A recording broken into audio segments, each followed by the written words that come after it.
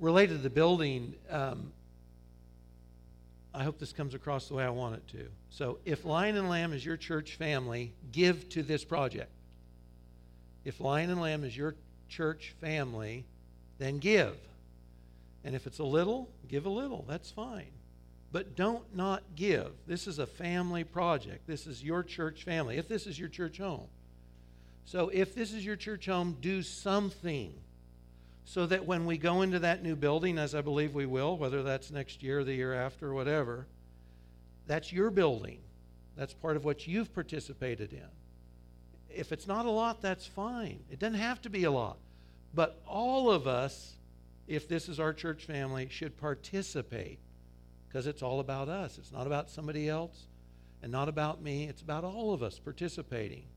It's reading in 1 Chronicles 29 for other reasons, but it's the end of David's life, and he talks to the people about all the stuff, the money, the materials he set aside for the building of the temple.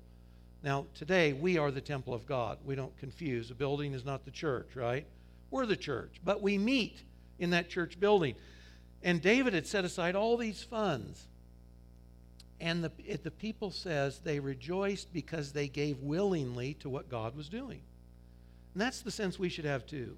We want to have joy because we give willingly to what God's doing in this church family. So if this is your church home, participate. If it's $1, let it be $1. If it's 10, let it be 10. But do something so that you've got your finger in this thing that we believe God's doing, okay? Okay, with that, let me get on. Put your thinking caps on. Use your imagination just a little bit with me here for a minute as we sort of set the stage for the message this morning. So imagine this. Imagine a young woman engaged to be married wants to postpone her wedding. The reason is this. Great reason. She wants to get married in the cathedral of her dreams. Now, there's a long line, and that cathedral is in high demand. So the wedding's not going to take place this month, probably not this year, maybe not next year. Okay, but I'm holding out because I want my special day to be in that setting. Now, I'm not picking on women today, and I'm not picking on brides, okay? This is to make a point. So what do I think of that woman and her heart towards her fiancé? So this is one conclusion you might draw. She wants a wedding more than she wants her husband. It's got to be in that place. Doesn't matter how long it takes, right? How about this one? Similar theme. Couple's engaged to be married. He's a long way away. He's in another city.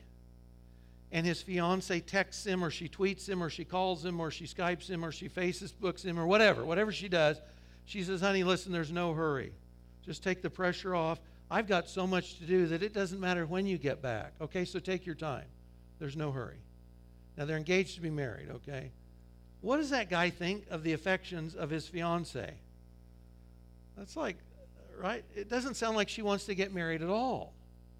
It sounds like her fiancé is second, third, fourth, fifth, sixth violin to the things she's already got going, right? Doesn't matter when we get married. Take your time. Come back sometime later because I've got too much going on. We typically tell engaged couples something like this. Keep engagement short. There's a reason for that. Because if a young guy and a young gal want to get married and they're healthy, they've got a strong emotional and physical desire to consummate their marriage and to be together, right?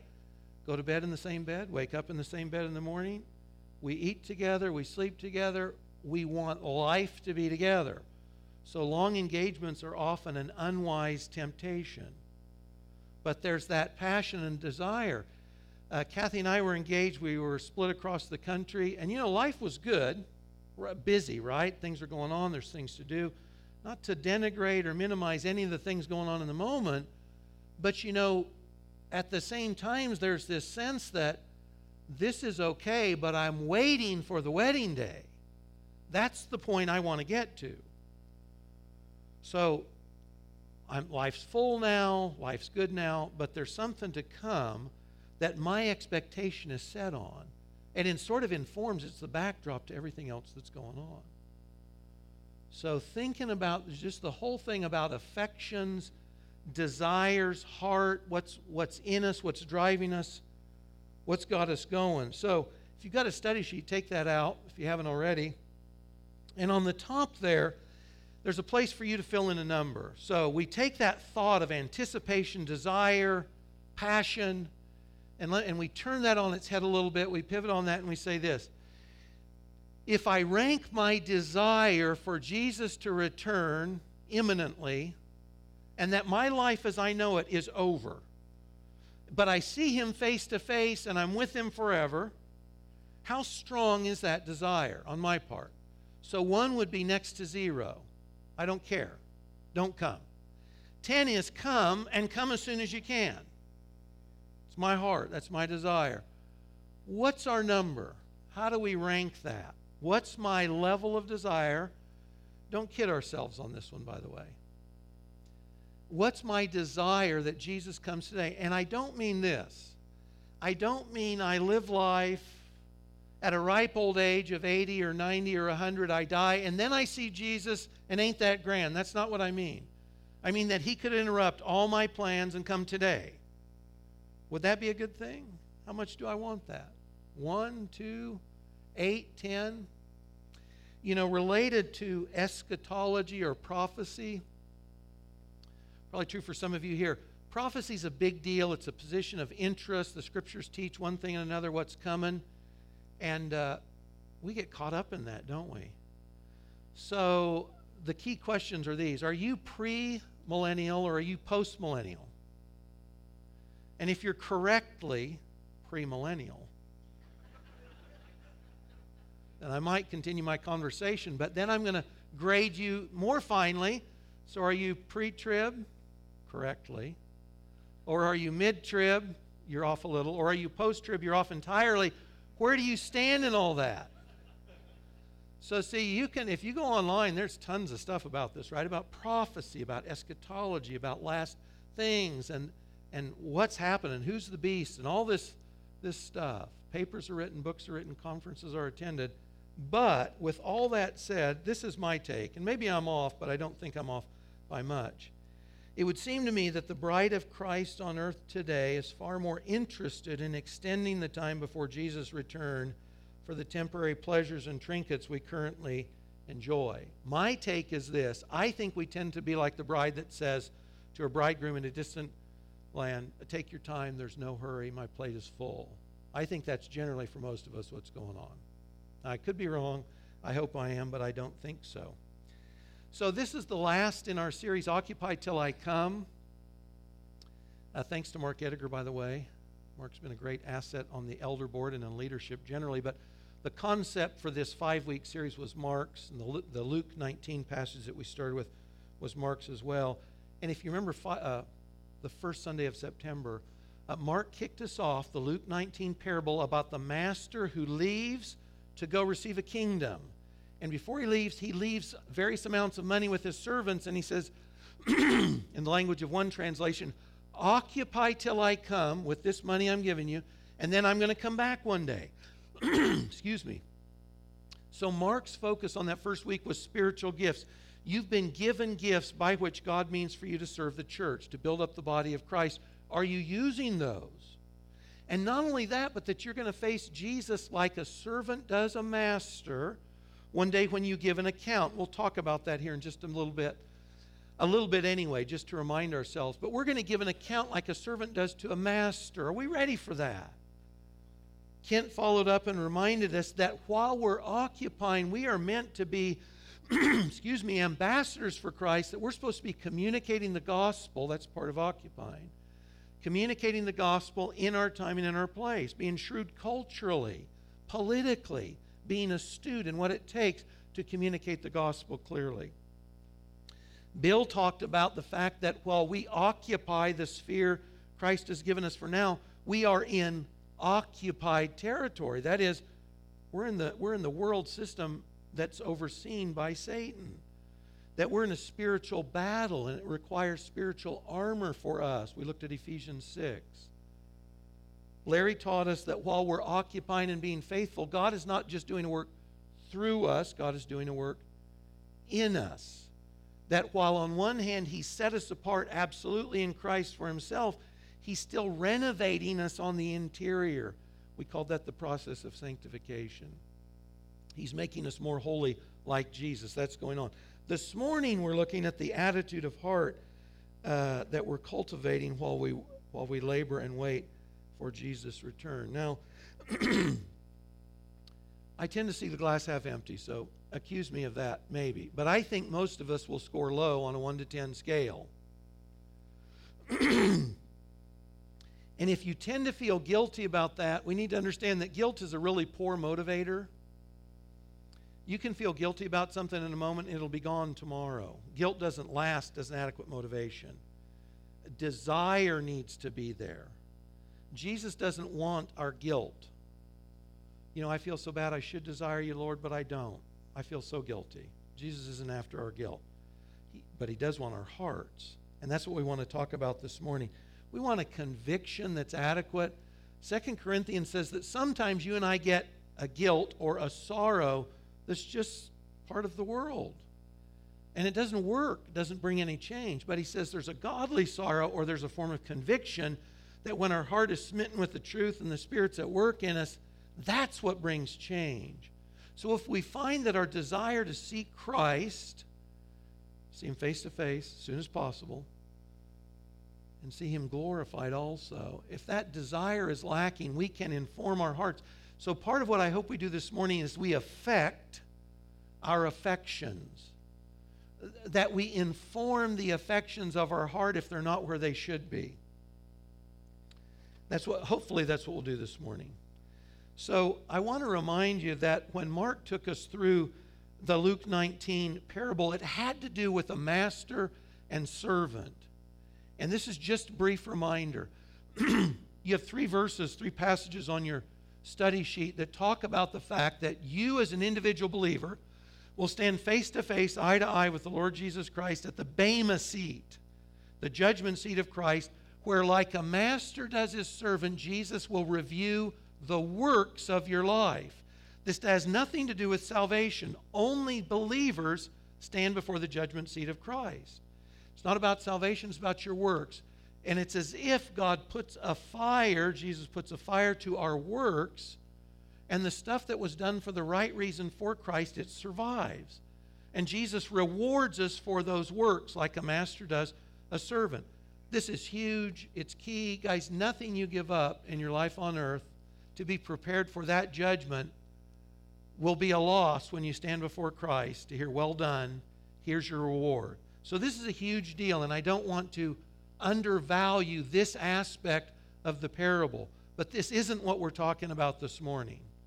So that's the faithfulness of a servant to a master. What we're talking about this morning is the affection of a bride for the groom. This is a very different relationship. So we talk a lot about faithfulness. Faithfulness is key and it's important, but that's not actually what we're talking about this morning. This morning it's about affections of the heart, the desire for Christ himself, not something lesser. So you guys, most of you know, that is so interesting. Most of you know that my daughters, 4 daughters, no sons, 4 daughters, they were typical little girls. They loved to play. They played house. They wanted to grow up and be just like their mom. They wanted to get married, and they wanted to have kids and raise a family. And you know, Kathy and I were never able to figure this out. But whenever my daughters played house together, they were a family, they were orphans. They had no parents. Their parents had always tragically died. We've never heard a solution, an answer to that, I kid you not, to this day. We weren't around. But they wanted to grow up and get married. And so they played like little girls did. They played house, right? They played with each other. We read books together. We had discussions together. And as they grew, those discussions become more focused and more centered on an adult view, right, of marriage and a spouse and family and children. So that when my daughters met the young men that would become their husbands, their hearts were primed for those affections incumbent on a bride for her groom. The intellect had been informed, the affections were ready, so that when they got married, their husbands got gals that wanted to love them. that were ready to give their affections to them because they were primed. Their affections were informed. So the question for me this morning, I think for us too at the end of this series, is what are our hearts primed for? What are our affections already feeding on and thinking about? So if you ask yourself today, what do I love to daydream about? That's a good indicator for our heart's at. And by the way, we think about all kinds of things. This is not to naysay any of the things we think about, any of the good things God has for us in life, right? This is not a guilt trip this morning, okay? But this isn't about less affections. This is about more affections, okay? So what do we daydream about? What are our hearts fixed on? What do we think about? What do we think about? Proverbs 4:23 says, watch over your heart with all diligence, because from it flow the issues of life. You've got affections, guys. You've got things that you value. And even if you haven't recognized, they affect your decisions. They affect how you think, subconsciously. What has informed our heart? What has affected our affections? Where are we at on that? I'll read a few lines from William Wordsworth here. For most of us, C.S. Lewis talks about this a little bit also, but for most of us, it's not that we don't have affections. We do have affections, but we just tend to waste them on lesser things instead of greater things. So in these 4 lines from Wordsworth, he basically says this. He says people are, and this is 300 years ago. He says basically people are so busy buying and selling, consumerism, that they're caught up in the stuff that's going on in the world. In his poem, he says they don't even have the energy left to enjoy the grandeur of nature around them.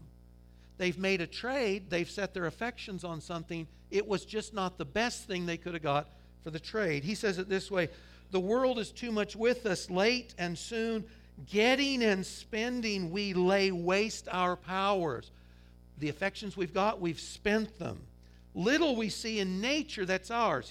His subject for this is nature, the beauties of nature, the grandeur of nature. He says we've given our hearts away. We've given our hearts away, but it was a sordid boon. It was a lousy trade. Our hearts have been satisfied with trinkets so that they can't appreciate treasures instead. And I think that's for most of us, that's unfortunate. It's where we tend to. It's where we tend to. If we lack affections for Jesus, it's probably because we've set those affections that we do have on lesser things. And so the best way to fan the flames, to think about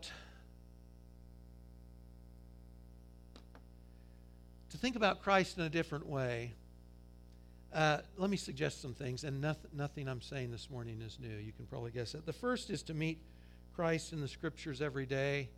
I know read your Bible sounds old and it sounds trite, but it's not, and there's a lot packed into that. You know, Genesis 1:1 starts, in the beginning God. John 1:1 starts, in the beginning was the Word was with God. Trades back on Genesis 1:1. Revelation 22 ends with, Amen, come Lord Jesus. What do you think the Bible's about? It's about Christ, beginning to end, and everything in between is about Christ. We've said this before, but when we sit down to read our Bible, it's not primarily to get information. It's not primarily to be smarter or to have some quip for somebody else. It's to meet the Lord. You know, if you're reading the Old Testament, it's like taking a walk in the pasture. You know, broad stories, vistas, poetry. It's taking a walk with the Lord in those fields. The New Testament is sort of like sitting down with Him face to face. It's more concerted truth. But we're meeting Christ when we're in the Scriptures. God uses it in all kinds of ways, the truth, but it shouldn't be less than that. That when we get our Bibles out each morning, we're meeting Christ. The other thing we should be doing each morning is praying to Him. And I don't mean a prayer list. I don't mean a checkoff box. I don't mean God bless Aunt Sally. I mean, Lord, this is what I'm struggling with. and a friend that I really care about is going through a terrible time, and I don't know what to do. Pouring our hearts out. What you'll find is this: your heart will be bound to Christ when you see Him in the Scriptures and when you give Him your heart in prayer. You'll find that your heart is bound to Him. It can't be otherwise. Think of something like Romans 12. Whether we're students or we're working, we're at home, whatever's going on, we're offering what we do to Christ as an act of worship, Romans 12:1. That changes the way we think about it. We're not just doing something for Jesus, we're doing it with Him. The other thing, the huge thing for me, is what we do right here on Sunday mornings. It's simply to gather with the saints and worship together, because God promises to show up when the body of Christ meets. 2 or more gather in my name, I'm there. God shows up by His Spirit when we're in the Word, when we pray, when we worship together, in a way you can't meet the Lord on your own at home. We worship together and God meets us. And I hope that's true for you. Over the years, I feel like God's shown me sin. He's shown me comfort. You know, you guys can't, I'm up here. There's many Sundays I'm just weepy because I'm convicted or because I'm encouraged. But that doesn't occur for me at home. That occurs here. My heart is bound to Christ through worshiping with you guys here. And last, and we're not developing any of this morning, put away deficient idols. If I realize my heart, my affection has been set on trinkets, get rid of the trinkets. Get rid of anything that keeps me from having those appropriate affections, those life-altering, life-giving affections for Christ. Now, back to my, not childhood, but younger life. You know, my wife's a lovely gal. I married up a long way. 4 girls, couldn't be more pleased or proud of. We had a great time. But there was a 4-letter word that was uttered in my house all the time, and I couldn't get my wife or girls to stop using it. I know this is shocking. And the 4-letter word was C-U-T-E. So, do you know what it's like to be around girls? Isn't that cute? Isn't that cute? Isn't that cute? Isn't that cute? That is so cute. I couldn't believe how cute it was. We said at our house, cuteness was abounding. Cuteness abounding. Isn't that cute? You know the way I felt about that word and that concept is the way I think most guys feel, and maybe some gals feel, about loving Jesus. Okay, so I remember I was a new Christian. Some guy came up to me and he said, "What do you think about Jesus? Do you love Jesus?" And I thought, man, is that an uncomfortable question? That's mushy, man. What do you mean? He's a guy and I'm a guy. What do you mean, do I love him? What does that mean?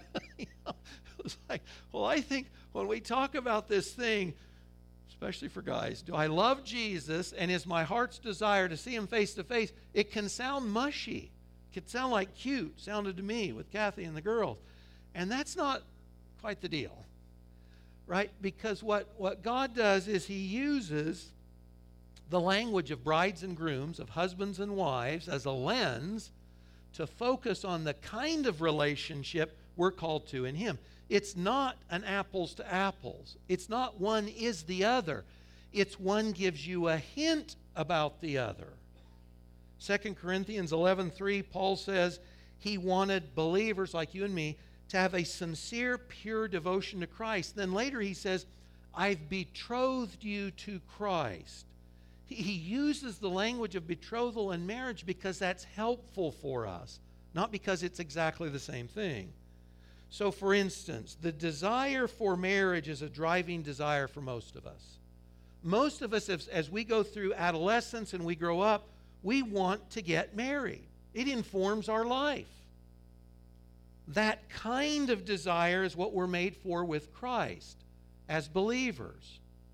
That should be sort of intricate with what we are. It's part of us. We can be vulnerable with our spouse. They know us like no one else, right? If you wake up with bad breath in the morning, your spouse is going to know it. You can't hide things from your spouse, right? And you're good with that. Right? They know us. They know us intimately. And Jesus knows us like your spouse can never know you. You know, all the things we can't tell our spouse and shouldn't. Things going on inside, sometimes good, sometimes not so good. And He loves us anyway. There's that thought, marital love, this open-faced love with each other. There's also, along with that, there's a sense of fulfillment. You know, for me as a young guy, I got married far sooner than I thought I wanted to. And what marriage did was, George Gilder talks about this, it harnessed my young man's energy and affections. It made me productive in a way I would have just spent years on myself. It was a good thing. I was fulfilled because I got married, and the things that marriage required of me fulfilled me. They made me more the person God always meant me to be. That relationship we have with Christ, it doesn't take anything away from us. It pulls us up more fully into the real person God always meant us to be. It's not a loss, it's a gain. So we want to make sure we understand when we're talking about our heart's desire for Christ, do we love Jesus and do we want to see Him immediately? We're not talking about a man and woman thing. It's not a sexual thing.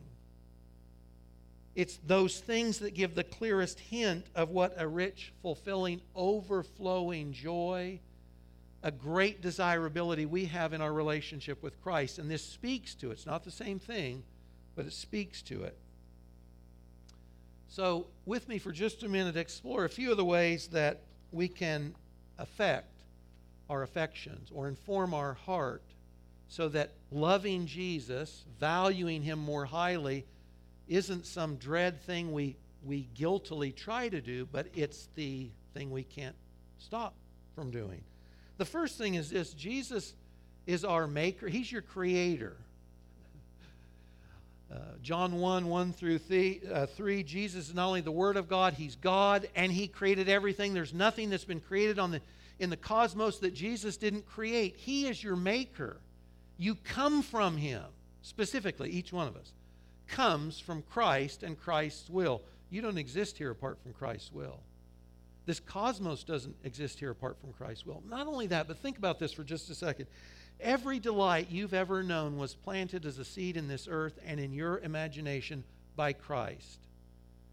Every lovely thing you've seen or heard or tasted or participated in was all made possible because Jesus lovingly made us and this world and all the ways we get to interact in it.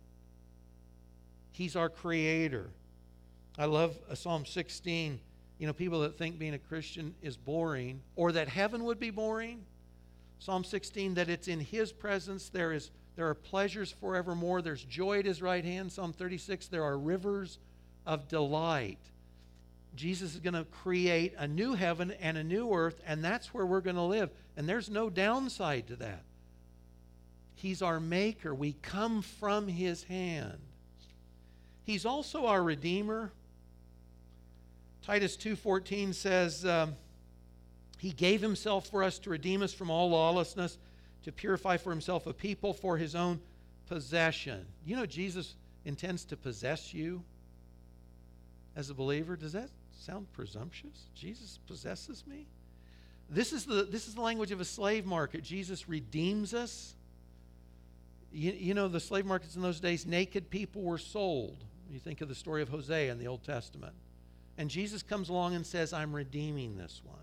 I'm buying this one back. This one is mine. And if that sounds sort of obtrusive, you remember in the Song of Songs what the lovers say to each other? They say, I am my beloved's and my beloved is mine. There's that sense of possession. That's what Jesus says about us. I've redeemed them to make them my own possession. He says that to us as individuals.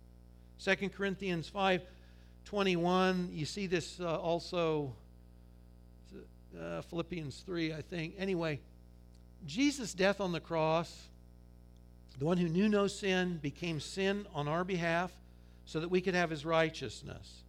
And the other passage, it says that your sins and mine, past, present, and future, it's as if God wrote them down And that when Pilate hung the charge on Jesus' cross, King of the Jews, that was the claim or the charge, treason as it were, that your sins were nailed to that same cross, that Jesus died under the charge of your sins, every one of them.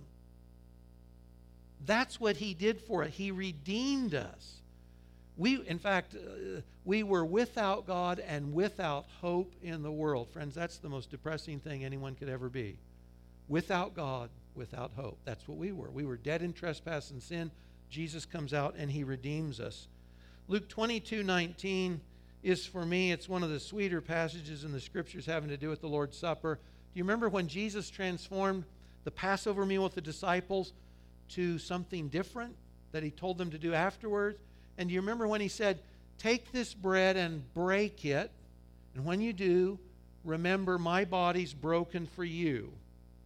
And when you drink from this cup and remember my life blood spilled out for you. And he says, remember me this way. And what does that mean?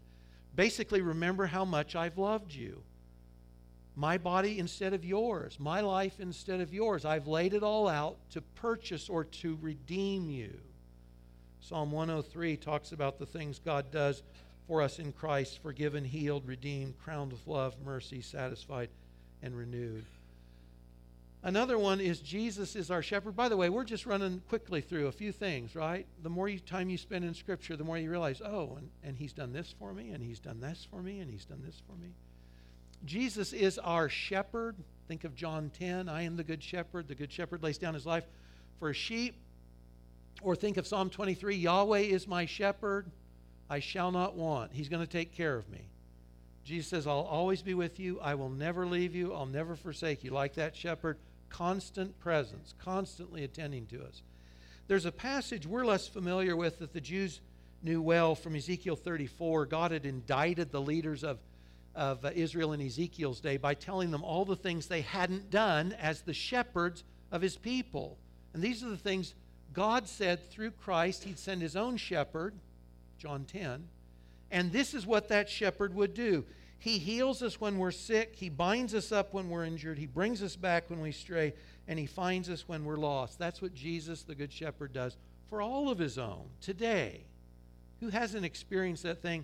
I was straying, God brought me back. It might be from a scripture, it might be from a friend.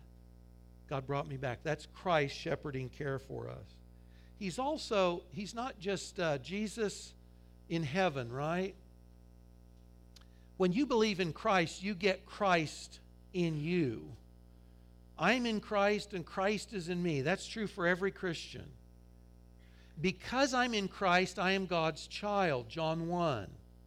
He came to his own received him not, but to as many as received him, to those who believed on his name, he gave the right or the power to become children of God. You're God's child in Christ.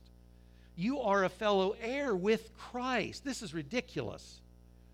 The promises to the letters in the churches in Revelation 2 and 3, one of them is, you'll sit on my throne with me. As a Christian, as a believer in eternity, the new heavens and new earth, we sit with Jesus. Is that ridiculous? The King of Kings and the Lord of Lords, and he shares his throne with you and me. That's what he does for us. That's what he promises us. We have an eternal inheritance. In fact, in Ephesians 1:3, if there's any way for God the Father to bless us, he's already done it in Christ. Every spiritual blessing in the heavenlies is already ours in Christ. Whatever Jesus has, we have, just like a bride is co-owner of all that her husband has. Same thing, same thought. And last, his physical glory. There's no images. Frankly, good images of this are so cheesy that they're not worth putting up. This is from Dore. The description of Jesus in his glory in Revelation 1, if he appeared to us now, you couldn't stand up. You couldn't raise your head. You couldn't speak. Because his presence physically is so overawing and glorious. Hair white like wool, face shines like the sun in its strength, eyes like fire, skin glows like molten metal, dressed in white, girded with gold. His voice sounds like Niagara Falls. He is so marvelously glorious we couldn't stand today in his presence. Apart from His empowerment, you can't stand in Christ's presence. He's that glorious. Paul said in Philippians 3:8 that he'd lost everything he ever counted of value in gaining Christ, and said he'd lost nothing at all. That if you and I, in fact, remember Jesus said, if you gain the world and lose your soul, what have you got? Nothing. But if you lose the world and gain Christ, what did you get? Everything. You and I won't lack anything as believers. Whatever we don't do or sacrifice in this world, we haven't lost a thing for the value of knowing Christ. So with that thought of, do you love Jesus? Loving Jesus isn't for sissies. It's not about being cute. It requires every bit of us, all our masculinity, all our femininity, all our humanity, or we might say from Scripture, requires all our heart, all our soul, all our might, all our strength. So we want to inform our affections in all the ways we need to. Now I want to wind down talking about two things related to Jesus appearing. Two things related to Jesus appearing. And I'm not going to try and parse this on a timetable, okay? There's two things, two primary reasons why Jesus returns. Whether you believe these are two things that happen at the same time or these are two things separated by time, I don't really care this morning. Jesus says He's returning, and He's covering two bases at least when He does so. The first is He returns for us. That's 1 Thessalonians 4. And that's what our heart should long for. You know, in the Scriptures, there's a prayer, Maranatha, come Lord Jesus. Amen. Revelation 22 ends, come Lord Jesus. That's that thought. So in 1 Thessalonians 4, new Christians who had friends or family that were Christians in Thessalonica, they died and they wondered, well, they're going to miss out because Paul had already told them. In fact, 1 Thessalonians 1, 9 and 10 say, Paul says that everybody knows you turn to God from idols to serve the living and true God and to wait for His Son from heaven, Jesus whom He raised from the dead, Jesus that saves us from the wrath to come. The Thessalonians were waiting for Jesus' return in their day. That's instructive, isn't it? Paul wasn't there very long. One of the first things he told them is Jesus is coming back, and you should be waiting. I don't think most of us think that way today, 2,000 years later. But this is what Paul said from God. Word from the Lord, we who are alive and are left until the coming of the Lord, we don't go before those who've fallen asleep. Their souls are in heaven, their bodies are in the ground. The Lord Himself will descend from heaven with a cry of command. The voice of the archangel sounds, the trumpet of God sounds, and the dead in Christ rise. And then we who are alive and who are left were caught up together with them. In the Greek, when it's translated to the Latin, it's called raptura. That's why we say the rapture. That's caught up. Caught up together with them in the clouds to meet the Lord in the air, and so we will always be with the Lord. That's what they were waiting for, and that's what we're supposed to be waiting for. Is it today, Lord, or are you coming back today? Or maybe it's tomorrow. There's no timetable on this. 2,000 years ago, Paul didn't correct them, by the way, on that, did he? Oh, you're waiting for Jesus. But you're going to die. Generations are going to be born, live, and die. He didn't say you're waiting in vain. They were waiting because they didn't know when it would be. Could be today. I still think the return of Christ for His church is imminent. Could happen at any time. So we're supposed to live with this expectancy. Jesus is returning for us. There's another thing. When Jesus was on the earth last time, how did He fare? How did He fare? He was humiliated, spit on, scourged, crucified, speared, and buried. We would say that's pretty not so subtle form of rejection, right? He was rejected. Absolutely. Listen from Luke 19. Remember, Jesus told the parable that started our series? In His parable, what did His subjects think of the master who went to get a kingdom? His citizens hated Him.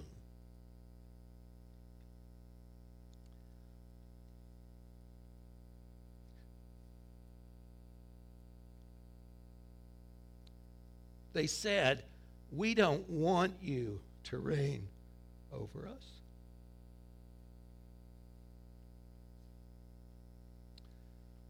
That was Jesus' reception on the earth. We hate you, and we don't want you, and we won't have you.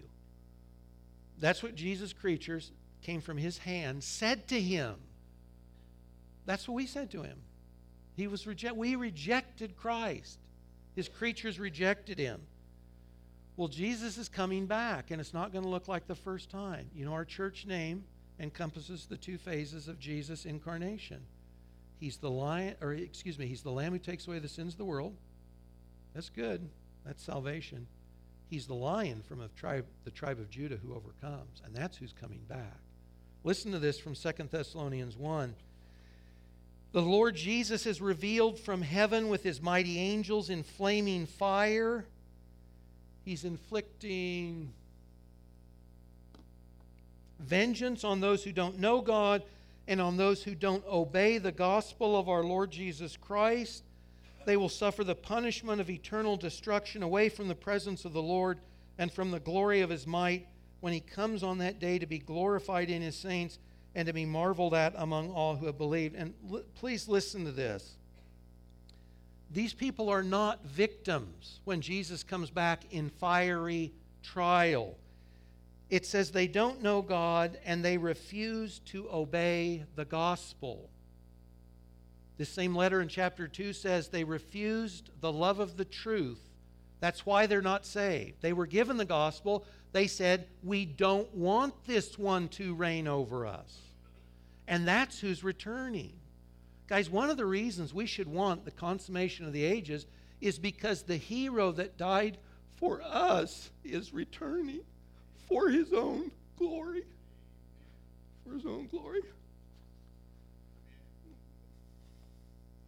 You know, if you've got a hero who's been treated badly, don't you want to see them lifted up and honored? That's part of the reason we should want this thing to end, because Jesus gets his glory. Because he returns to rule the earth that rejected him. The sins of the world that he died for. He comes and takes up his rule, his reign. We should want Jesus to return. So our hero is glorified. We should care that the world that rejected Jesus will kneel in submission to him. And we should relegate every other desire under the desire of the ages to see Jesus face to face and to see him take up his throne and receive his glory. Guys, we're going to wind down. This is a 3.5-minute video. And many of you have already seen this or heard this. I could think of no better way to wind down either the series or this message. So you can close your eyes if you want. You can relax. But this is well worth our 3.5 minutes. The Bible says he's a king of the Jews. He's a king of Israel. He's a king of righteousness. He's a king of the ages. He's a king of heaven. He's a king of glory. He's a king of kings. And he is the Lord of lords. Now that's my king. Do you know him? No means of measure can define his limitless love. Well, he's enduringly strong. He's entirely sincere.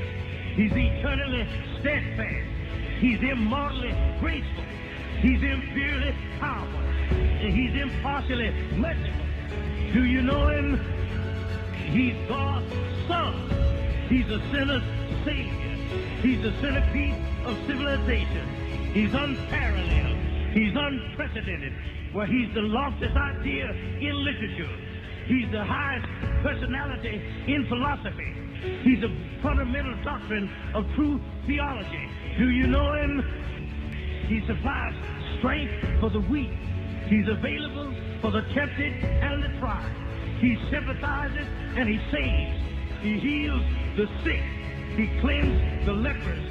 He forgives sinners. He discharges debtors. He delivers the captives. He defends the feeble. He blesses the young. He serves the unfortunate. He regards the aged. He rewards the diligent. And he beautifies the meek. Do you know him? My king is a key of knowledge. He's a wellspring of wisdom. He's a doorway of deliverance. He's a pathway of peace.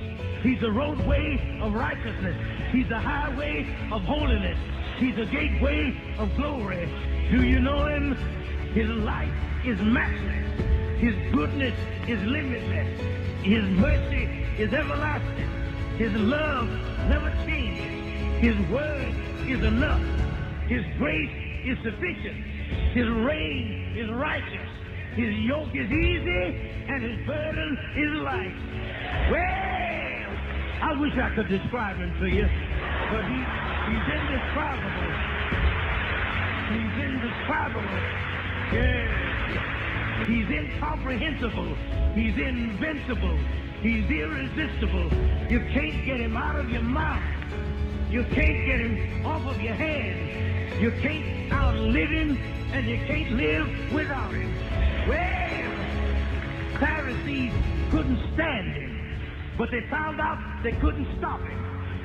Pilate couldn't find any fault in him. Herod couldn't kill him. Death couldn't handle him, and the grave couldn't hold him. That's my king. Yeah! He always has been, and he always will be. I'm talking about he had no predecessor, and he'll have no successor. You can't impeach him, and he's not going to resign. That's my...